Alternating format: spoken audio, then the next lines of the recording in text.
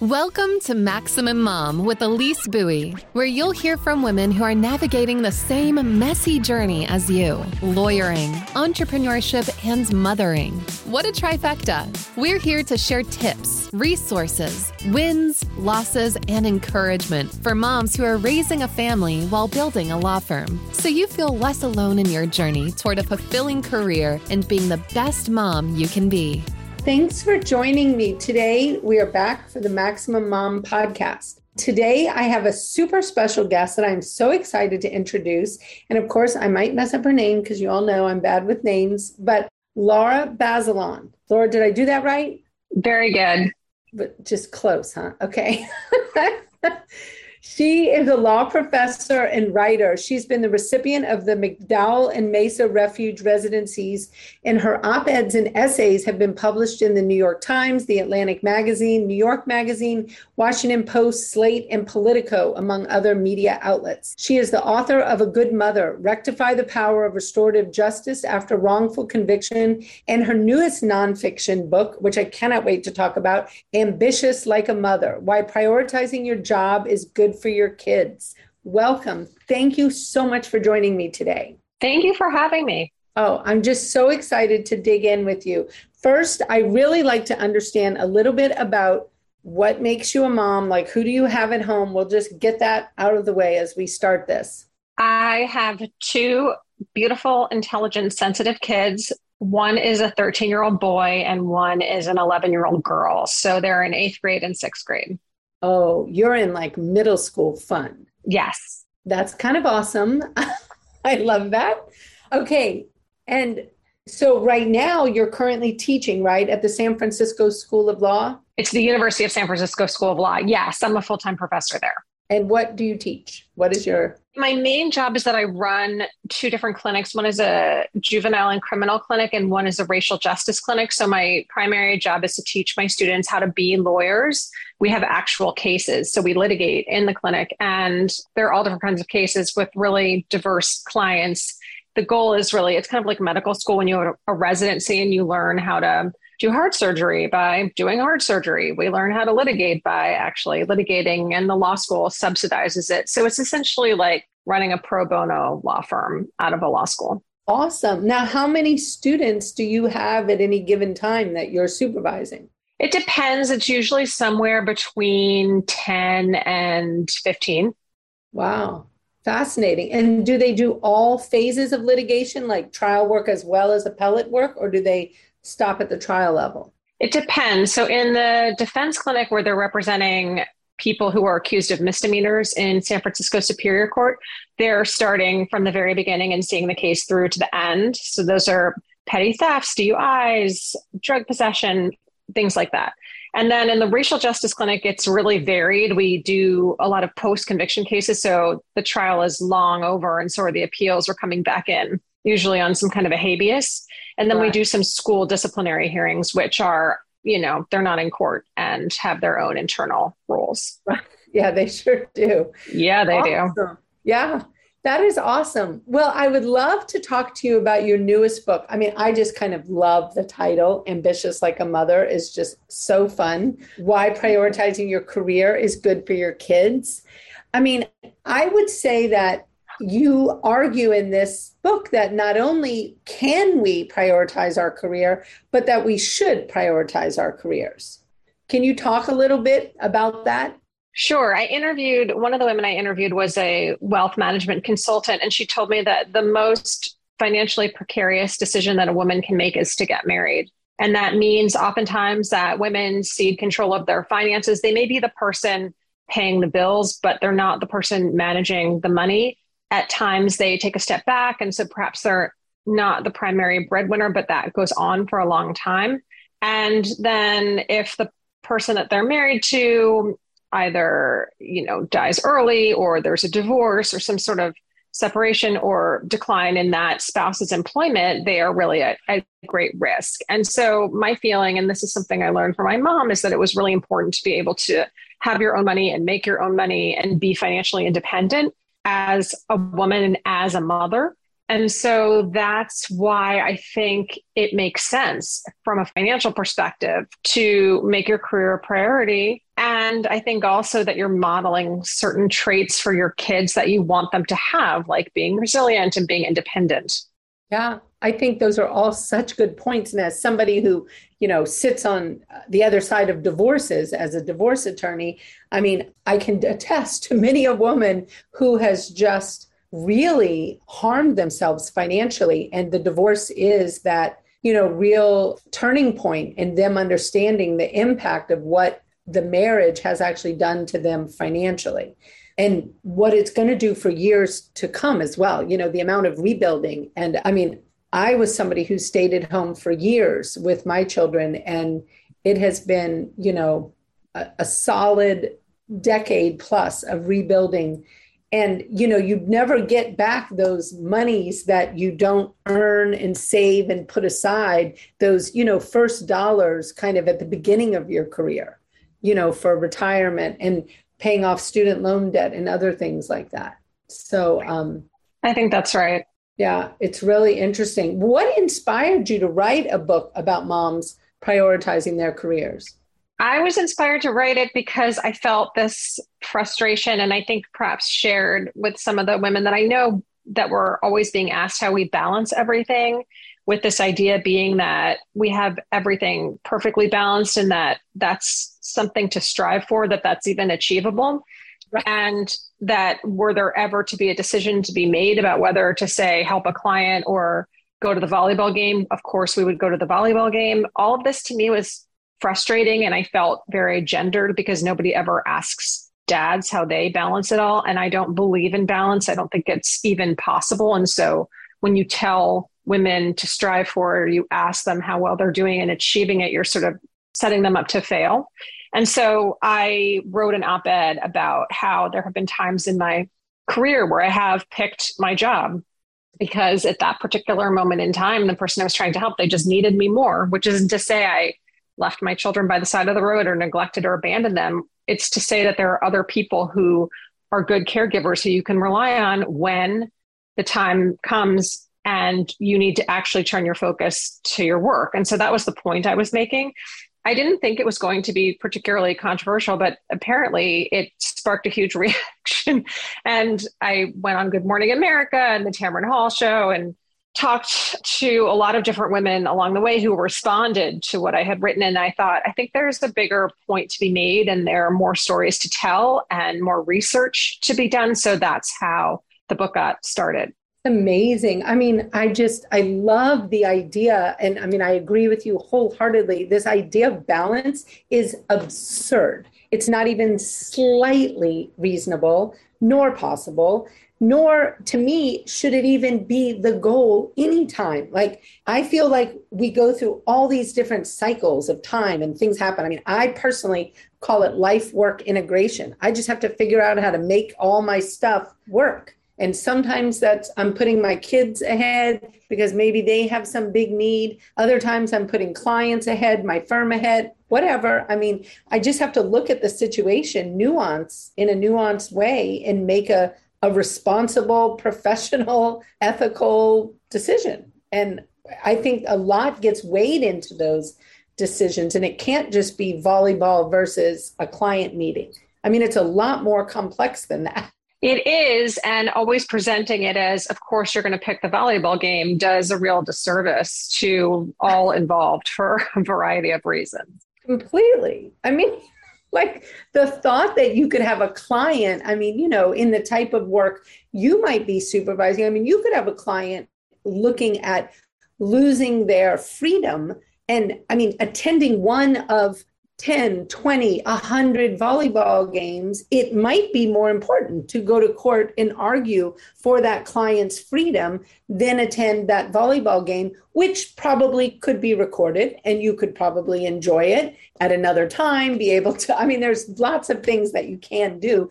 And I just think that, I mean, we could have a whole conversation about how parenting has turned into this, I mean, insane expectations on parents of, people sometimes call helicopter parenting or lawnmower parenting, this idea that we have to be everywhere at every practice and I'm like, have we lost our minds completely? I mean, kids can attend volleyball practice without parents watching them and without, I mean, I don't know. I just think we've really, I don't know exactly what we're creating in this, but I worry about the resilience of children.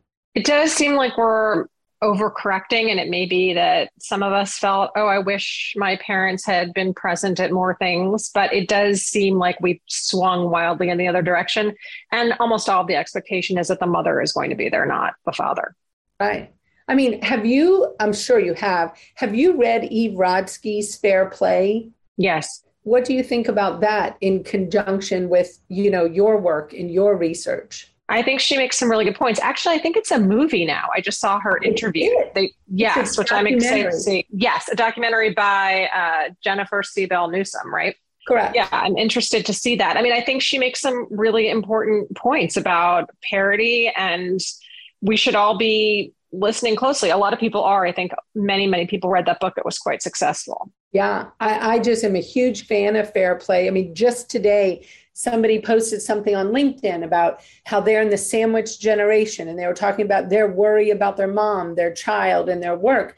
And I was like, yeah, and you don't have to succumb to this as being all you. I mean, this person happens to be, in a heterosexual marriage. And I was like, what is your husband doing to share in some of these worries that, you're finding yourself in? And it was interesting because there was no acknowledgement that, it could be just a shared thing where you could, think about dividing it up. And so as my usual self, I had to put a plug in for Fair Play because I was like, you don't have to suffer in this like you think you do. And I sometimes think we forget that we're choosing what to do and what not to do, what to worry about, what not to worry about, where to show up. I mean, that's why I think your book was so powerful about helping people to see not only why it can be good for the mom, but how it can be good for your kids as well. I mean, what did some of your research show in this regard? I was trepidatious about the research. I was worried about it, but actually it was really affirming. I mean, it shows that the children of working mothers do just as well, if not better, on a variety of metrics than the children of mothers who stay at home. And I don't say that to start a mommy war, because I really don't put a value judgment on people who stay at home. If that's what you want and you can afford it, more power to you. But this idea that it's always better is not empirically valid. And in fact, the daughters of working mothers, they tend to earn more money. And the sons of working mothers tend to believe in more parity at home, which I think is part of what Fair Play is talking about. This idea that a lot of parenting is gendered in our culture, but as a practical matter should not be, because there isn't anything particularly maternal about scheduling a doctor's appointment or changing a diaper. A lot of the things that you do for kids, the dad or the grandmother or the babysitter can do just as well. And it's about really sharing this labor and not sort of assuming that if it's not done by the mother, the child is going to be harmed in some kind of long-term way. Exactly. I mean, I joke about laundry. I'm like, I don't know who decided women are, the queens of laundry. I mean, I was the queen of ruining laundry, changing colors, putting fuzzy things on the wrong. And my family would complain. And finally, I was like, this is a fine point. I kind of stink at this. Like, why am I doing this? I was like, I should not be doing something that I do not excel at. So I started teaching my kids early on to do their own laundry. I mean, like 8. I was like, laundry is all you. Like, I never want to see your dirty clothes again. This is a skill you got. It is easy. The machine does most of it. And I just really trained them. And then that really took off in our family about, why do I think I need to make a lunch or do this? I'm like, these are all trainable, delegatable tasks that children can do and can be involved in and learn. And yeah, I mean, some people would say I created hyper independent children, but I was like, I don't have any lunch skills, or special laundry skills. They didn't mention that in law school anywhere, No, I'm sure your kids are excited to be able to go off and be independent and know that they can do their own laundry and make their own food. It's actually, these are helpful skills to have. Exactly. Well, and it's something that I find it's interesting to hear your research. One of the things that we did as in our family was when our children became juniors in high school. They're all grown now. We have 6 between 20 and 30. So they're all grown, all super independent, all on their own. When they become juniors in high school, though, we step away. We have this very distinct, like, you're on your own now. You're making your doctor appointments, your dental appointments. You're dealing with your car insurance. You're dealing with school absences, and we really do this kind of 2-year thing as juniors and seniors to get them ready to go on to college, so that college is really a non-issue. They've already done it all, but, I've been able to kind of oversee it. And if they're, miserably failing at showing up at a doctor appointment, I'm going to nudge them along and be like, you're not going to be able to play football if you don't get this, physical or whatever. But I found that it was a very helpful thing in allowing them to just take over their lives, so that they then could go to college and just didn't miss a beat. I think that's a great idea. I might implement it.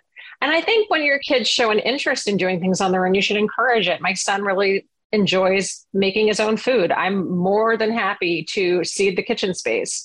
We're applying to high schools right now, and he's doing his own research. And I think that's fantastic. And if he's the one who ends up making the ultimate decision because he looked into it and he knows what's going to work for him, then that's great. Absolutely. The buy-in he's going to have at that school is going to be totally different, than if you just said, oh, here's a school I chose. You have no knowledge, no nothing, and I'm sure you'll love it. Right. I think that's awesome. Well, one of the other things when I think about your book and just the research is about the idea of opening your mind to kind of unexpected and innovative ways of thinking about problems and problem solving. I mean, you seem to have a pretty broad idea of, kind of not being intractable in your problem solving. Talk about that some. I think that with my children, I really try to not infantilize them. And maybe I treat them too much like they're adults. At this point, though, they're 11 and 13. They're highly articulate. They read all the time. They've had a lot of life experience because they had to go through their father and I separating and then divorcing, although they were little. But they are kind of wise and mature. And so I don't condescend to them. And, when we have issues, they're way past the temper tantrum stage. And I think that sometimes just treating them like a normal human being instead of someone who needs to be wrapped up in something very cozy, like an egg that you're about to drop off a bridge, but you want it to survive the fall. Instead, just saying, I think you're a pretty hardy person and we can have an honest conversation about this issue works better than the bubble wrap. Oh, I could not agree with you more. I sometimes am really taken aback how people are trying to teach their children to become adults by sheltering them in such a way from everything. I'm like, how are we helping them learn to navigate difficult circumstances, being able to think through those and try on different thinking and different, problem solving skills? To me, there's some real learning in how to creatively problem solve, like, how do you wrap your head around a big problem? Like, do you look at it in one way and then flip it? Do you try to look at it in all the different ways? Like, how do you actually view it? And one of the things, I was actually talking to a friend this weekend, we were joking about, I had a child who broke our big screen TV with a lacrosse ball. And I was like, well, no problem. I'll get a new TV. Your siblings will be able to have their TV. I'm like, but you won't be able to watch it because, you wouldn't have paid for what you broke. And I'm like, you're going to need to work and, pay off the cost of this TV. And I explained about, interest. So I showed him what it would be if I put it on a credit card, what that interest would be. And I was like, so you'll need to pay that off since you're using my money to replace this thing. And he was kind of like, whoa, that's going to be a lot of work for me, to pay that off. And I was like, if you show up at college and you break your college roommate's TV, he is not going to be mad at all. But he is going to expect a new TV in about an hour. And if you don't produce a new TV in about an hour, then he is going to be mad, rightfully so, because you have ruined his possession. And I was like, it's kind of the exact same thing, even though you're only 11. But I was like, it's the exact same thing. And you have to learn, what happens when you ruin somebody's something and how do you replace it? And what skills do you need to go replace it? And People were like, I can't believe you made your child pay that much. And I'm like, he's the one who broke the TV. Like, I had nothing to do with the breaking of the TV. And I thought, it was a really good lesson. Trust me, that child never threw a lacrosse ball around the TV again. I was about to say that. It probably never happened again. Never. Nor with his younger brothers. Whenever they were doing something, he would remind them of his snow-blowing adventure and rock-moving adventure that he had to go through to pay for this new TV. He was like, I assure you, you do not want to break this. And no. I thought, great lesson. And so, yeah, I do just sometimes think we're spending so much time focused on what we as moms need to do to protect our children, rather than how are we modeling behavior that we want them to see out in the world, and how are we helping them gain the skills of the modeled behavior? Like, how do we help them become hardworking, good work ethic, independent, creative, problem-solving, non-entitled humans, And I think also, given that we're living through this very unprecedented era of having our rights rolled back, it's pretty extraordinary, especially for women, that my daughter is going to grow up in America where abortion is going to be illegal in half the states. When I was growing up, it was a settled constitutional right. And I think we've got to really understand that there's a lot of work to be done just to take back what was lost, never mind move forward. And we want our children to be able to do that. It's a really difficult struggle. A couple of weeks ago in my class, we're doing a mock trial, which is based on a real case that we're currently litigating. And I was explaining to my daughter, we were doing direct and cross-examination, and she asked if she could be the judge. And I said, no, you're 11, you're in 6th grade, and it's during school. And we kind of fought about it. And then she walked off. And then she came back and she had made a PowerPoint presentation about why she should be the judge. And it was starting with Judge Judy and a picture of her and kind of a nuanced critique of Judge Judy. And then going into the fact that she knew all about this case because it's real and I talk about it. So she didn't need to be brought up to speed. And what do judges really do except say sustained and overruled? She could do that. And by the end of this presentation, she had changed my mind. I picked her up early from school. I brought her to my classroom. I put her in a very too large robe, and we were in this model courtroom. She got up on the dais and, with my staff attorney's help, made a bunch of rulings. And, in retrospect, I think that was the right thing, because you really want to encourage young children to believe that they can do things rather than sort of stamp out their enthusiasm.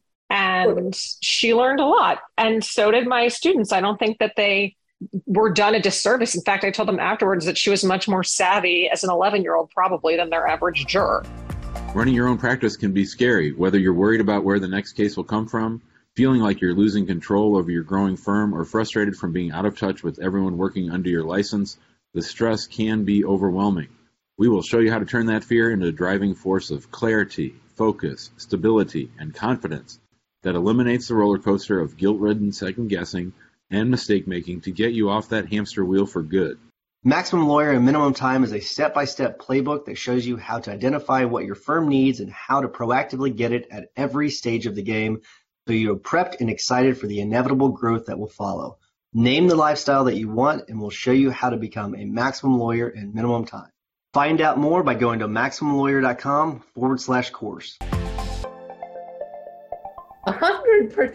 I just think that's the greatest thing ever. Imagine the power of that experience for your daughter and her friends.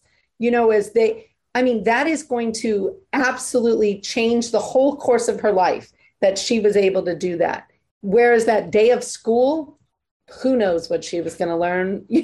I decided that missing a couple of hours, she was going to learn more on this other end, and that she had won the argument. And so she deserved a reward because she had made the best argument. My argument, you're 11 and you need to go to school, was not as powerful as her counter argument. Exactly.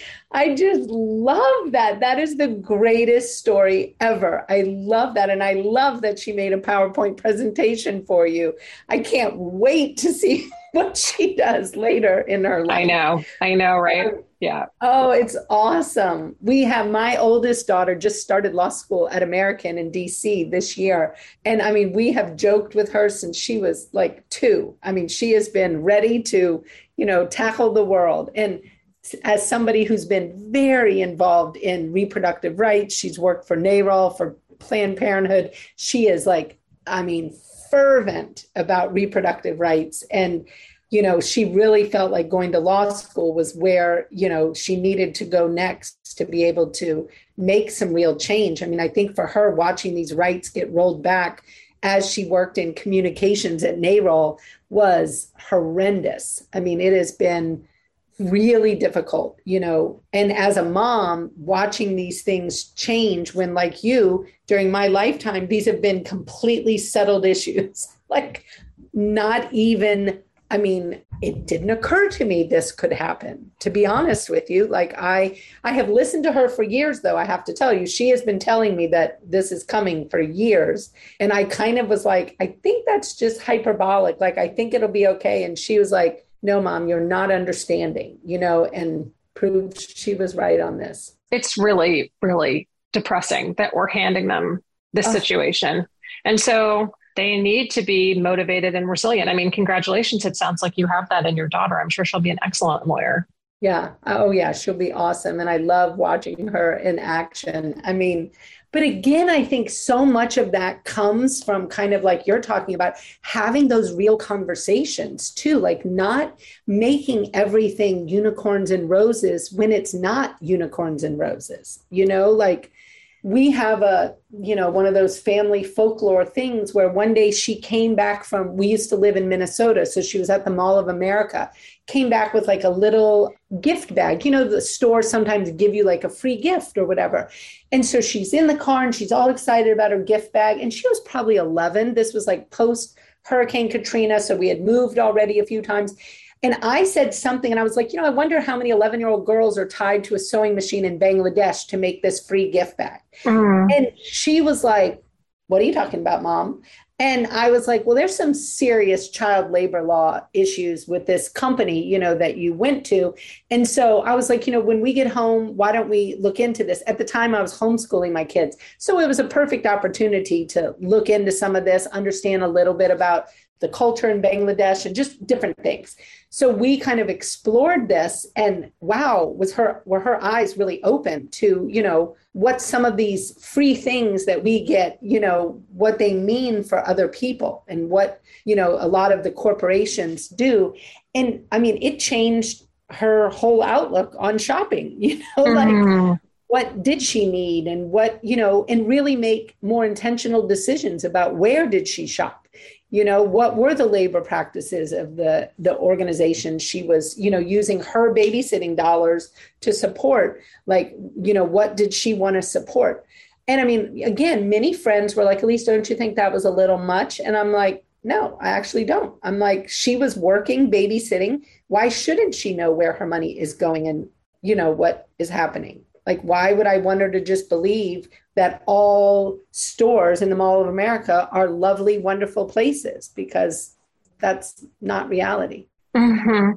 Yeah, no, it's a very important lesson. And it's hard because our culture is one of instant gratification and there's cheap clothing everywhere. Now we have this company, Shein, which is making, $6 dresses. And it's hard because it costs $25 to get an entire wardrobe, essentially. And that's obviously on the backs of people who are being completely exploited. And so you're constantly in this balancing act of, well, do I get my kid this hoodie, which they don't need, knowing where it came from? And then the explanation, and you did the hard work of the explanation.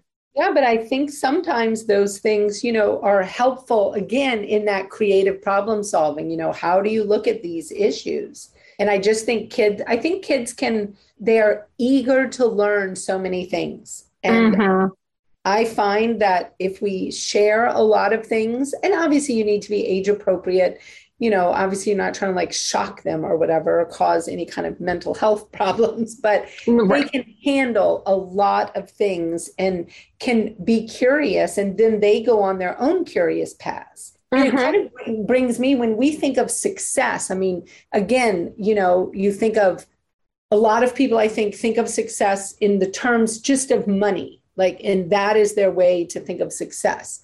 And I know you think of success in different areas. I mean, how do you think of success? I don't measure success in terms of money, which is to say, and you know this, when you have a law degree and a certain kind of credential, you can go and work for a big law firm and you can make a lot of money.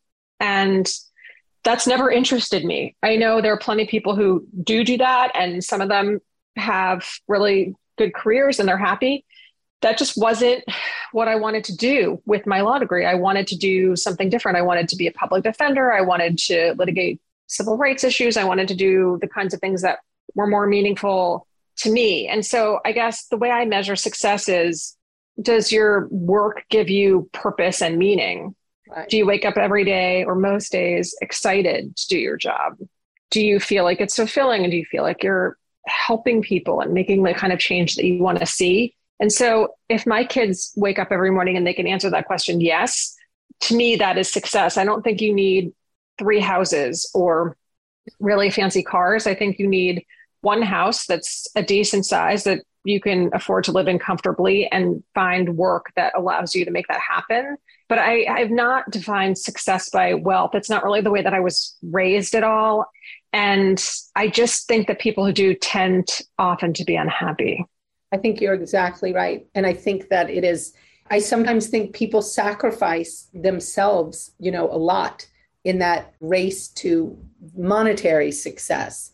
And then I find they're struggling with that balance all the time. It's like, you don't have to have 3 houses, 18 cars, 22 activities for every child, a lake house, a ski house, like your life could be simpler and maybe even, feel slower in a way that could be positive. It's, and yeah, I think allowing your children to see the different areas of success, like I think of success in terms of like, there's physical success. Like, are you healthy? Are you taking care of yourself? Are you, do you have spiritual success? Like, are you kind of content?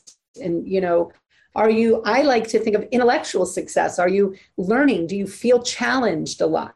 Because, I personally love to learn. I mean, and I know everyone has different tolerances for those things, but in family success, are you having good relationships with your family, and are those rewarding? And, there's a lot of different ways to look at success, I think. I agree. I like your yardstick, and I think it applies in all aspects of life, including your family and who your friends are, how you move around in the world outside of your job, your leisure activities. And I think there is a lot to be said for not feeling frenzied in search of this material possession that's somehow going to solve all your problems. I bet if we did have a material possession that would solve all our problems, that person would be a bazillionaire and we would all have whatever this thing is, and then we'd have no problems.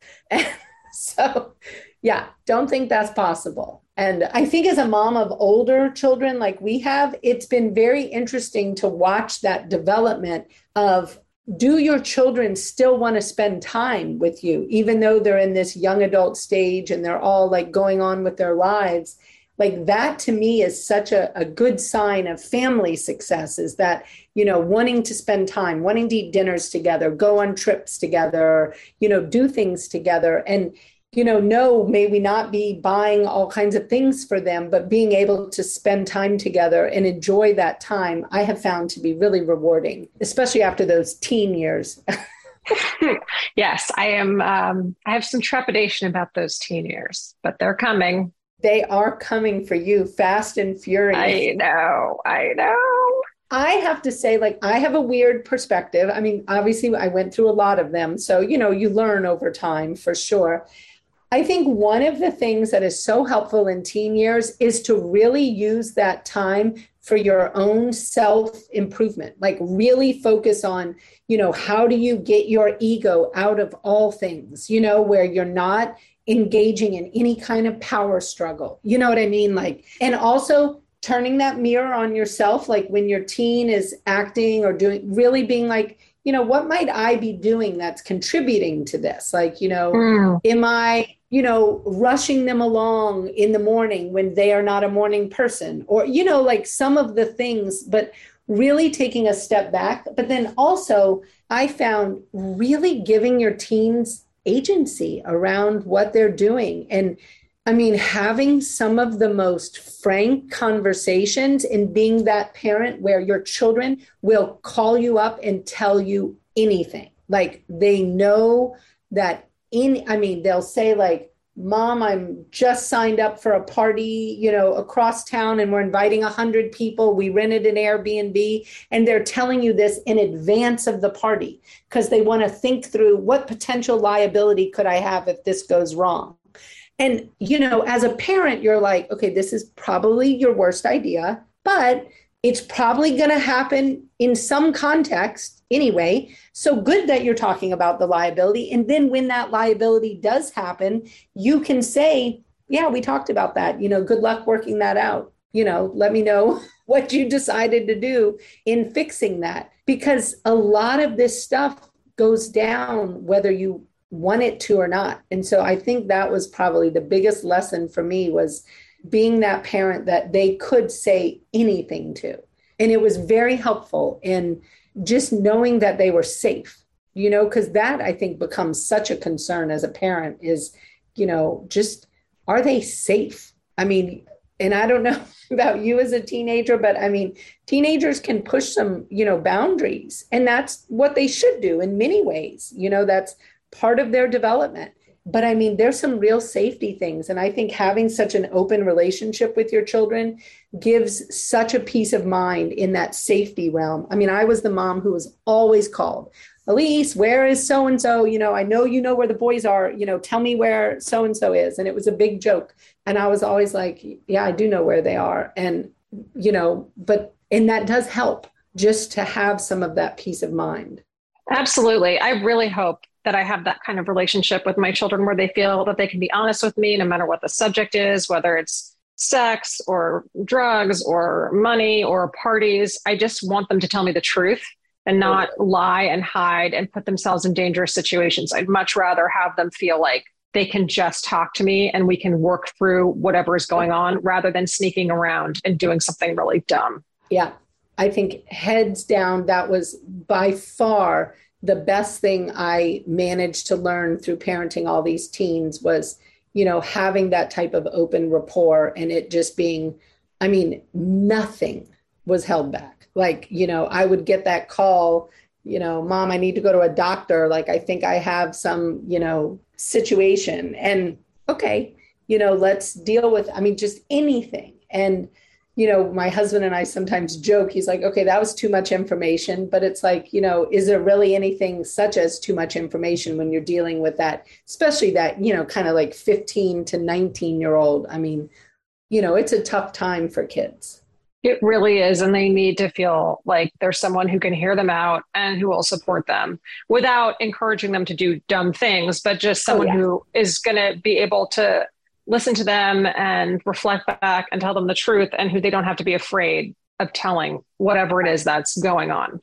And the lack of judgment, really being able to set yourself aside from the judgment. That was a hard piece for me, really being able to be like, just trying to truly just get out of my judgment head, out of my critical head, as a mom, and just be more open and accepting and like, okay, this is what you're thinking. Whether I agree with it or not, is not necessarily the point here. The point is helping you think through it thoroughly, and helping you learn to make good decisions, Yeah, it's interesting.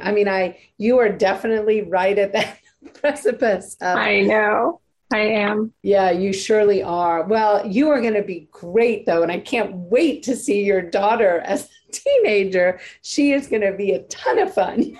She's a pistol. Oh, yeah. Well, clearly that apple did not fall far from that tree. And so I love that. I am just so grateful you joined us. Tell our listeners, where can they find you? Tell us about where to get your book. And do you have any other projects kind of in the wings that we should know about? So they can find me on Facebook, Instagram, at Lara Bazelon, Twitter, at Lara Bazelon. I have a website, larabazelon.com, and you can get all of my books there or wherever books are sold. I have a couple of projects in the works. We'll see. I'm writing another book right now, so I'm hoping to be done maybe by the end of the summer. We'll see. It's a little bit slow going, but I'm excited about it. And yeah, I just appreciate the opportunity to be in conversation with you. Thank you so much. Oh, I just am so excited to get to know you. I would love to see you and Eve together on a podcast. That would be fun. I think we should make that happen. Because I do think it would be a lot of fun. And I think you both bring such interesting data and research into the conversation for women and moms. And I just think it's exciting. I love seeing all the things. It just wasn't there when I was a young mom. And, I think we spent so much time internalizing, like, I must be ruining my children. Every time you did anything, you were like, you're ruining your children. And I was like, okay, I've probably gone past the ruin stage. Like I've done it so many times. So, so it's nice to get some, just some data out there in the world. I think it helps women be able to, again, make better decisions. Well, I appreciate that. And it sounds like you did a wonderful job with your children. So congratulations on that. Well, thanks. And you as well. And enjoy the rest of your day. And thanks again for being with us. Of course. Thanks for listening to the Maximum Mom Podcast, a production of Maximum Lawyer Media. Be sure to subscribe to the show so you never miss an episode. See you next time.